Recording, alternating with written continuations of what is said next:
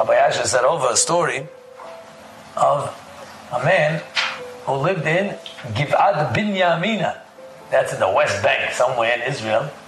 Shtachim, where the Aravim, where the Arabs live. And these guys were fearless. They came to that neighborhood and they sat down. And in the shul, this man realized a lot of people, they don't shut their phones. Their synagogue, buzzing, being in the middle of Shema, in the middle of Amidah. So this guy was a staunch opposer. He said, guys, shut your phone. And they didn't listen to him. He's the only one who did it. He said, shut his phone, leave it outside. I don't bring a phone in. Why not? I'm not available now. The only one who's available is Hashem. I'm only talking to Hashem, and I make myself unavailable so I can be available to talk to God. And that was his motto. I will not let myself be available for people when I am praying. And that's why I don't even keep it on silent. I don't take it in. A few days later, he was driving back from Yerushalayim, from a wedding maybe, and he's pulling up with his wife. As he's going up the road of Binyamina, all of a sudden, he sees a car up to the left, kill the lights, they shut the lights, and they pull into the forest. He knew, his sixth sense, these are terrorists waiting to ambush. So he turned the car around and he started flying back to the main highway. They started chasing the terrorists. They started coming down, and they're crazy. They go 100 miles an hour. They cut him off of the road, pull out their guns and shoot it in his windshield. He ducks down. Can you imagine? Him and his wife, they're Shema Yisrael. They're picturing their kids at home. They're being shot by terrorists. They stopped the car, and he teach him, he was an army, he knew that you roll out. You get out of the car, because if they blow up the car, you're dead.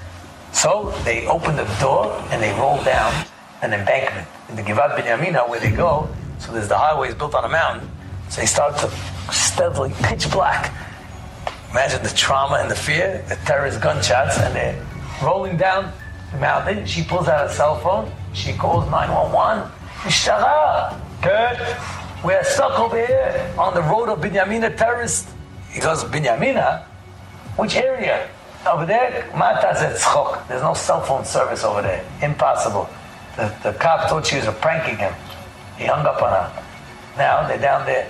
He pulls out his phone. And he calls the Mishtara of the Givat Binyamina. He calls the security that's over there, the soldiers on top. They're like, what? What? How did you, where are you? He tells them where they are. They come running down with their jeeps, and the terrorists were looking for them. They were coming out with their guns, and they saw jeeps coming. The terrorists ran for their lives. And they went down the embankment, and they saved them.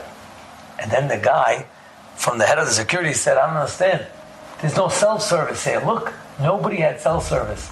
Except for him and her. When they called, they had service. And later on he said, when he made a Sa'udat Hoda'ah, the rabbi said, I have no doubt, because he made himself available to Hashem and unavailable to everyone else. Hashem said, where it's unavailable service, I'll make it available to me. That's exactly Hashem tzilcha al yad yaminecha. He had no doubt that the zechut of disconnecting to the world to pray to Hashem is what connected him when he needed him. And that's why when your girls say Tehillim, when you pray, shut your phones. You're going to go to shul for sure. There shouldn't be any connection.